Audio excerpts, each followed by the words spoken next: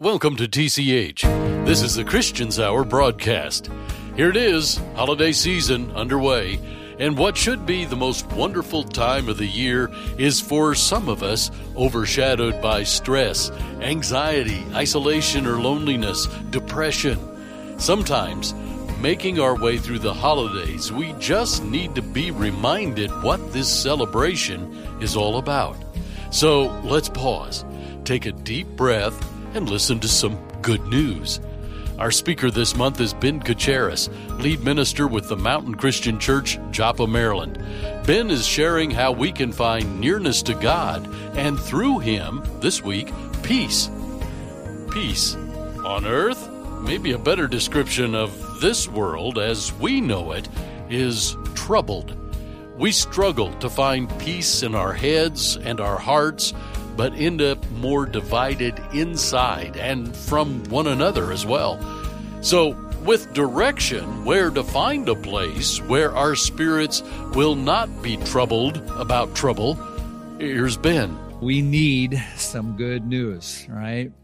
As we've kind of noted, every week of this series, that's kind of how the Christmas story in the Gospel of Luke comes to a real crescendo. The angel shows up and declares to who? Remember? Shepherds who are out in their fields at night. And he says, I want to bring you good news of great joy because everyone needs to know there's a Savior. He's Christ. He's born in Bethlehem. Go check it out for yourself. That's the first thing the angel says. Do you know what the next thing is? The very second thing that the angel says immediately after that?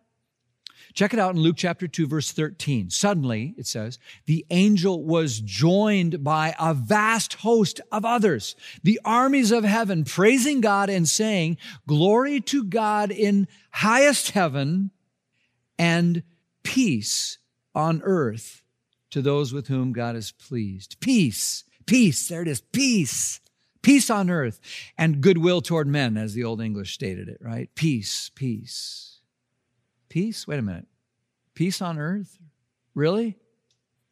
Is that really the word you would describe the world with right now? Peace? You think things are peaceful? Peace. You know, it feels rather like we're more divided than ever, doesn't it? So you go back to Genesis. First pages of the Bible, what you see is you got Adam and Eve who kind of rebel and go against God. And what do? They start blaming each other, pointing fingers at each other and at God. It's not my fault, they say, right? And we've kind of been doing the same thing ever since, haven't we? Their sons, Cain and Abel, couldn't get along, and out of envy, one kills the other to get them out of the way. And we've kind of been doing that ever since, haven't we? Someone said the natural religion of the human heart is self-righteousness. I'm right, you're wrong. And you leave that kind of thing unchecked by the goodness of God, and it just leads to a bunch of people who say, I'm right, you're wrong, and I just shut everyone else down. So you see it. You got a lot of people in the older generations criticizing younger generations for missing it and messing everything up. And the younger generation's like, well, you already messed everything up, and you won't change with the times to address the needs of the real world. And we're divided by generations and nations and race and religion and politics And then you got this cancel culture thing, right? Which switches on our mob mentality so we can all gang up and pounce on anyone that we don't like or agree with or who offends me. So we can do what Cain did to Abel. If I don't like you, I don't trust you, or I don't know you, I just get rid of you. You're canceled. And this year we've seen in this age of outrage, it's turned a bunch of us into a mob of dictators or circling a bunch of hyenas to devour and destroy. And it's just a picture of what's happening globally with wars still raging and conflicts erupting. But maybe in light of all of that, the greatest conflict with the people I'm hearing from is right here in our own hearts. As more and more of us are just stressed and worried and angry. Peace on earth, maybe a better word would be we're troubled. Not just because we have some trouble. It's like we're troubled without, all over the world, and within. We're not just lacking peace as a nation between people this way. We're struggling to find peace right here and in here, aren't we? We're plenty divided one from another, but we can't find peace inside. A lot of people can't. Anybody up for some good news? Hundreds of years before the birth of Jesus, there was a prophet by the name of Micah who prophesied with pinpoint accuracy something that would happen that would change everything in a bad news world. To people who were troubled every bit as much as we are, without and within, here's what Micah had to say. Check it out, chapter 5, verse 2. He says, "But you, O Bethlehem Ephrathah, even though you're only a small village among all the people of Judah, yet," he says, "a ruler of all Israel, whose origins are in the distant past, will come from you on my behalf, says the Lord." And then listen, he will be the source of our peace. It's amazing. So you see, when those angels showed up and said to those shepherds, "This day in the city of Bethlehem, a Savior's been born who will bring peace on earth, goodwill to men." When they said that, those shepherds would have looked at each other and said, "Oh, did you hear that? Bethlehem." Just like Micah said, you know what that means? It means that whoever this ruler is who's just come, he will be the source of our peace. And so they went to look for him. And we've been looking for that peace ever since. About that same time, there was another prophecy. We're talking like 700 years before the night of the shepherds. Back in the days of Micah, there was a different prophet by the name of Isaiah, and he said to a bunch of people who, again, were just as troubled as we are. Isaiah chapter 9, verse 6. "For to us a child is born, a son is given. And the whole government will be on his shoulders, and he will be called Wonderful Counselor, Mighty God, Everlasting Father." And the name we take note of today is he is known as the Prince of Peace. Friends, a lot has changed since those words were first spoken, but here's one thing that has not changed. If you want peace, the place to find it is in that child born in Bethlehem, who is our Prince of Peace. His name is Jesus. Jesus is, believe me on this, Jesus is the source of real peace. So what does that mean? To say Jesus brings peace, like how does that actually work, right? There's kind of two super important implications we want to touch on today. One is kind of huge and cosmic and has to do with the future. And the other is just really intensely personal and has to do with right now, okay? So when we say, first of all, that Jesus brings peace, the first thing it means is that Jesus will bring global peace on earth one day.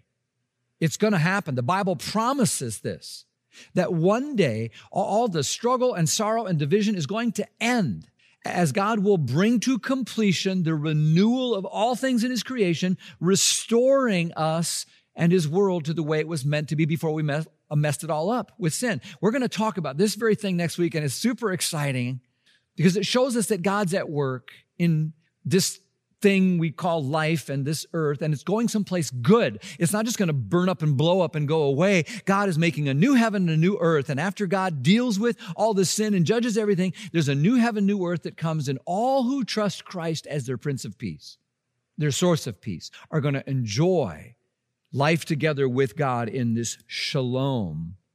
So you don't have to go to heaven to find it.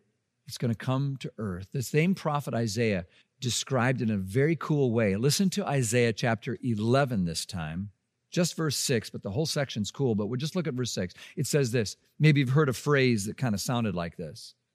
He's picturing that day when everything's kind of awesome again. And it says, the wolf will lie down with the lamb. Instead of the wolf having lamb for dinner, they're pals. The leopard, instead of eating the goat, is going to lie down and just hang out and say, "Hey, what's up?"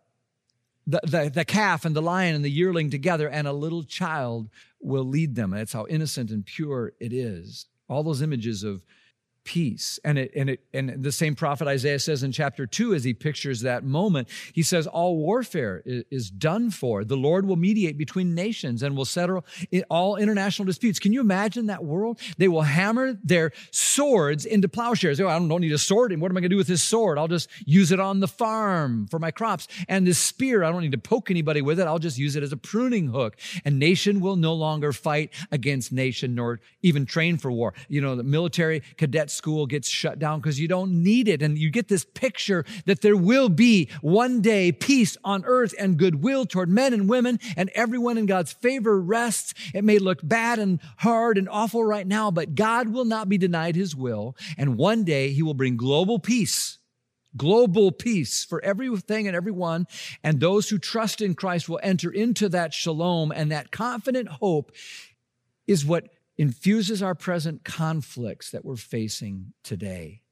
And that's the first thing that it means when we say, Jesus can bring peace. But when we say that Jesus brings peace, it's really important we understand it's a lot more than that. It's more than cosmic future eternity. It's something very personal and right now. Jesus, listen to me, Jesus can give you peace right now. The peace that we're talking about here, that Jesus brings, he doesn't reserve for just some future time. Friends, this is one of the most important and I think sadly missed advantages of being a follower of Jesus, is that there is a real peace that Jesus can give. God's peace has come to earth here and now. He can fill us. Listen to me. God's peace can fill you so that his peace becomes our peace. You can have Jesus' peace no matter what's going on around you.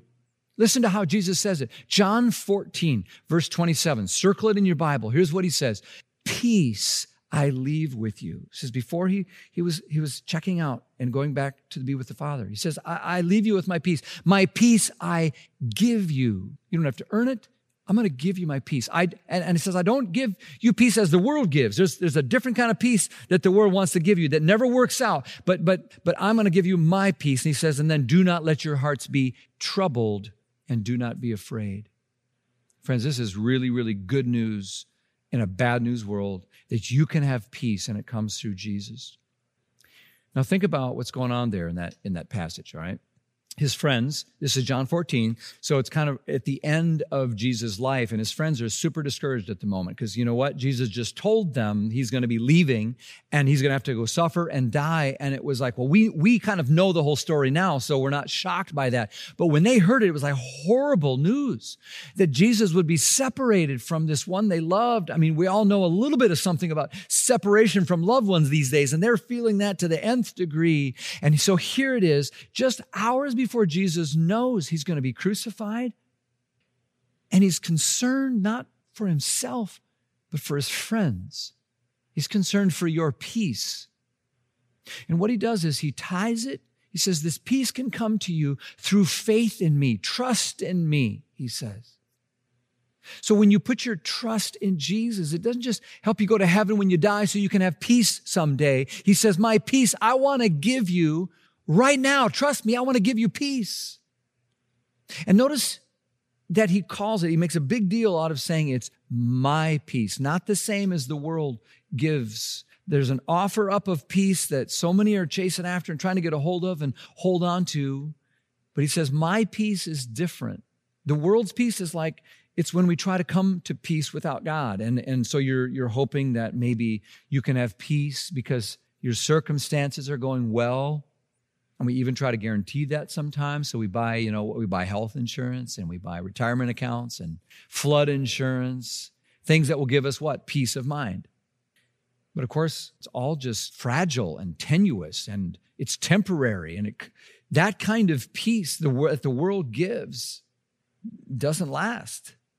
If you want real peace, Jesus says you got to have my peace. My peace. Your peace, Jesus? I mean, they're about to kill you. What kind of peace is that? It's like Jesus is saying here, I'll tell you what kind of peace it is. It's perfect peace. That's what. The peace with my Father. Like tomorrow, I'm going to go to the cross and I'm going to open the door for you to enter my peace, the peace I have now with the Father. When I go to offer my life, I'm going to purchase your forgiveness, to give you peace with your judge and your maker, to provide righteousness for you before a holy God. That's peace. You don't have to be afraid of that judgment day. I will bring you into the very peace that I enjoy with my Father right now. You can have my peace, the same peace I enjoy right now as I am about to go through like the worst trouble you can imagine. You can have that, my peace. And it's such a solid peace, this peace of mine, nothing and nobody can ever take it away from you. My peace I give to you. Don't let your hearts be troubled, man. And I hope you have that kind of peace, Jesus' peace. Now watch this. Jesus is realistic. He doesn't lead us to believe that, if you trust him, your life is a breeze. He says there's still going to be suffering and struggle and sin and death. And John 16, just a little bit later, he says in verse 33, he says, in this world you will have trouble. Not everything is peaceful yet. You're going to have some trouble. But remember this, he turns around and says, you're going to have trouble. Then John 14:27, he says, do not let your hearts be troubled. You see that? In other words, as one person has said, don't be troubled by trouble. And this is the key. This is key. Lean in right now. This is it. So many people don't understand this principle, and it's the key to finding peace in Christ. Here it is. No matter what kind of trauma or turmoil or testing you're in, there's going to be trouble, but you don't need to be troubled. There will be trouble, but you don't need to be troubled. And this is what that guy, Paul, in the New Testament found. He found that kind of peace, facing a trial and almost certain death. And yet he says, I found it. What? I found the peace of Christ. And he says it passes understanding. In other words, it won't even appear to make sense because I am in so much trouble right now, but I'm not troubled. You see, that's what we want in life, isn't it? To find that, what he called the secret to contentment, to find that peace, to be in trouble, but not have your spirit troubled. All that comes through Christ. That's what he says. Look at the rest of that verse, 16:33, where he says, you'll have trouble in this world. Look at the whole verse. He says, I've told you these things so that, again, in me, it's my peace, in me you may have peace. In this world you will have trouble, but you can take heart. You don't have to be troubled because I have overcome the world. In John 14, he says that same thing. Don't be troubled. Why? He says, believe in God, believe also in me. So important to see this. Does he say you don't have to be troubled because I'm going to make your life a cakewalk, cushy and easy and breezy? No. But he says you don't have to have your heart be troubled because you can believe in God and trust in me. And that is the portal. Your trust in Jesus is the portal through which the peace of Christ comes. So trust in me, he says. Belief or trust in the Bible is this idea of putting all your weight onto something, right? Like my dad busted his legs really bad when he fell off a ladder back in 1970. Like he shattered his kneecaps, broke all his bones. He was out for like 6 months, but then he got rehabbed and he logged like 1,000,000 miles on those legs over the last few decades, okay? But now in his older years, they're shot and it's bone on bone and it's painful. And so sometimes he uses one of those walkers. We've all seen them, right? And you know how he does that, right? If you want to take a step, you put that walker out there and you put your weight on it and then you can step forward. You put it out and then you take a step. You put it out and put your weight on it and you can move forward in that way. And that's faith. What you believe, that's what you put your weight on so you can move forward. What you put your trust in so you can keep moving. When it's painful and you don't know where to go or what to do and the trouble is great, whatever you put your weight on to be able to move forward, that's what you believe in. So what's your walker? What are you putting your weight on so you can move forward? What are you trusting in to try to tame your troubles? What are you believing in order to find some peace? If you put your weight on anything other than Jesus, it's not going to hold up and it's not going to help you move forward. And I think, honestly, this is why there's so many angry people these days and so much division, because everyone's trying to put their weight on all these different things that aren't working. They're leaning on the walker of a political system or a party or some social structure or the Constitution or a vaccine or our positive optimism. And none of that can handle the weight of what's going on in our world. And so no one can really move forward and we can't find peace. And Jesus says, trust in God, trust also in me. Put your weight on him so you can move forward. And friend, we need that now more than ever in these troubled times, don't we? We need Jesus. We need to trust in Jesus. Our world needs Jesus. And it's time for all of us everyone listening to my voice, to double down on Jesus, to rely on him, to trust in him, to cling to him like never before. Because you know what? We're in trouble, but our hearts don't have to be troubled. Trusting Christ is that portal through which his peace can come in. So you can say, you know what? There's a lot of trouble. And you know what else? My heart's not troubled. I want to share with you what's probably my favorite Christmas song, and some of you probably never even heard of it, all right? But I still want to share some of it with you right now, and it's called I Heard the Bells on Christmas Day. It's by Henry Wadsworth Longfellow, one of America's greatest and best-known poets. He was a man of deep faith, but he had a lot of really hard things happen in his life. In 1861, his wife Fanny was cutting hair of one of their girls. I think he had like 6 kids. And she wanted to save a couple locks of hair. And she was putting her hair in this envelope and was about to close it up and seal it with hot wax. And as she was doing that, some of the wax fell on her dress, which instantly burst into flames, and she was engulfed. And she tried to run to Henry, her husband, to save her. And he tried with a rug on his own body, but he badly burned himself, and she died the next day. Near Christmas of that year, he wrote, "How inexpressibly sad is Christmas." 2 years later, the Civil War was raging across the country and taking a terrible toll on everyone, just so depressing and frightening. And then he got the news that his son, who had run off to be in the army and was a sad shock for him, and then he got the news that his son Charles was seriously wounded in battle from a bullet through the back, leaving him with a crippling and life-altering injury. So just hearing that news on Christmas Day, 1864, with cannons booming, his personal life reeling, Longfellow wrote a poem which he called Christmas Bells.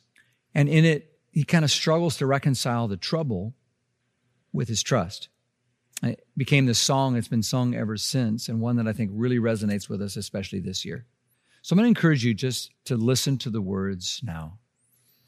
The first stanzas you're going to notice are kind of bright and hopeful and cheery, like Christmas bells when they're ringing and there's no trouble and anything hard to deal with. But you're going to notice then that some of the stanzas start dealing with really hard stuff, like how it doesn't seem there's any peace and goodwill toward anyone. He talks about the war and a number of other things. And then finally, in one of the verses, it's so poignant. He just bows his head in despair, and he almost gives in to hopelessness and sadness and just says, there is no peace on earth. But then in the final stanza, it kind of rings through like a loud bell, breaking our despair with this confident declaration that no matter what is going on, God is not dead, and the hope of Christmas is in this same message those angels brought to those shepherds, that there is and can be peace through Christ. It concludes with the verses, as I just mentioned, that hopeful, ringing conclusion, which I think will mean as much to us now as they did for folk back in the Civil War. So let's just take a moment. Just focus on the words, maybe sing along if you want to, and just as we get to that last part, just let it fill your heart with the hope and the peace of Christ.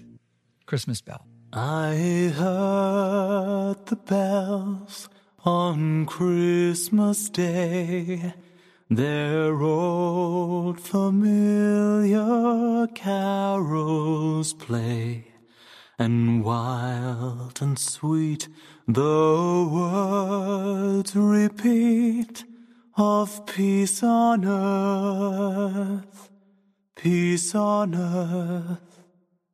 I thought how as the day had come, the belfries of all Christendom had rolled along the unbroken song of peace on earth, peace on earth, peace on earth, goodwill to men.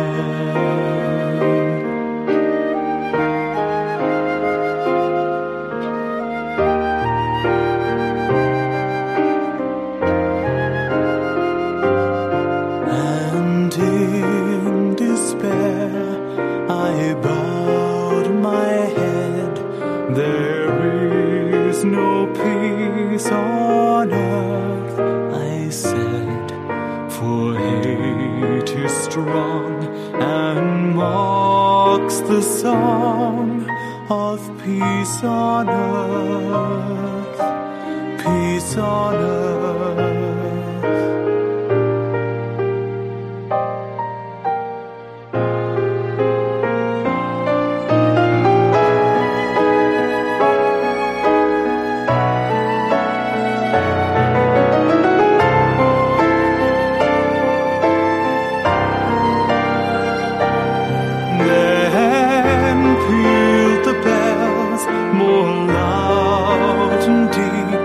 God is not dead, nor doth he sleep. The wrong shall fail, the right prevail, with peace on earth, till ringing, singing on its way, the world revolved from night to day. A voice, a chime, a chant sublime of peace on earth, peace on earth, peace on earth, goodwill to men.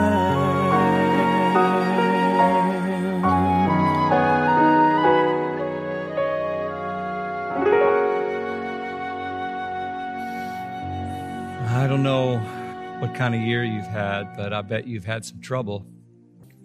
We all have. Isn't it good to be reminded God is not dead?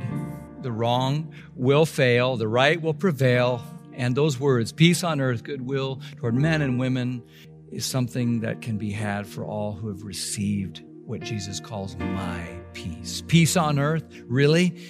Yes, really. So let me ask you, where do you need that peace of Jesus right now? Where do you need the peace of Christ in your life? It's probably clear to you where you're troubled. You don't just have trouble, you're troubled. I just encourage you to open your spirit, to ask the Lord Jesus, who's offering to give you his peace, and say, Jesus, I need your peace. I trust you, because your trust in him is the portal through which the peace of Christ comes. Thanks, Ben. And our thanks to Sally DeFord Music and James Loinas for sharing I Heard the Bells on Christmas Day. I wish I could tell you you'll find peace by just taking a deep breath, or by listening to the right Christmas carol. But truth of the matter is, if you want peace, real peace, the place to find it is in Jesus. The child born in Bethlehem, who is the Prince of Peace. His peace is eternal. And if you give yourself to him, his peace starts right here and right now. We have a free copy of today's program on CD, and to receive yours, just give us a call. Our number is 515-770-2241. Please leave your name and mailing address when you call. We'll send your free copy on CD. That phone again, 515-770-2241. Or you're welcome to download your own copy if you wish. You'll find it online at oneplace.org, iTunes, Google Play, or our website, thechristianshour.org. That's thechristianshour.org. Thanks for listening today to The Christian's Hour. Please join us again next week for another lesson from God's Word.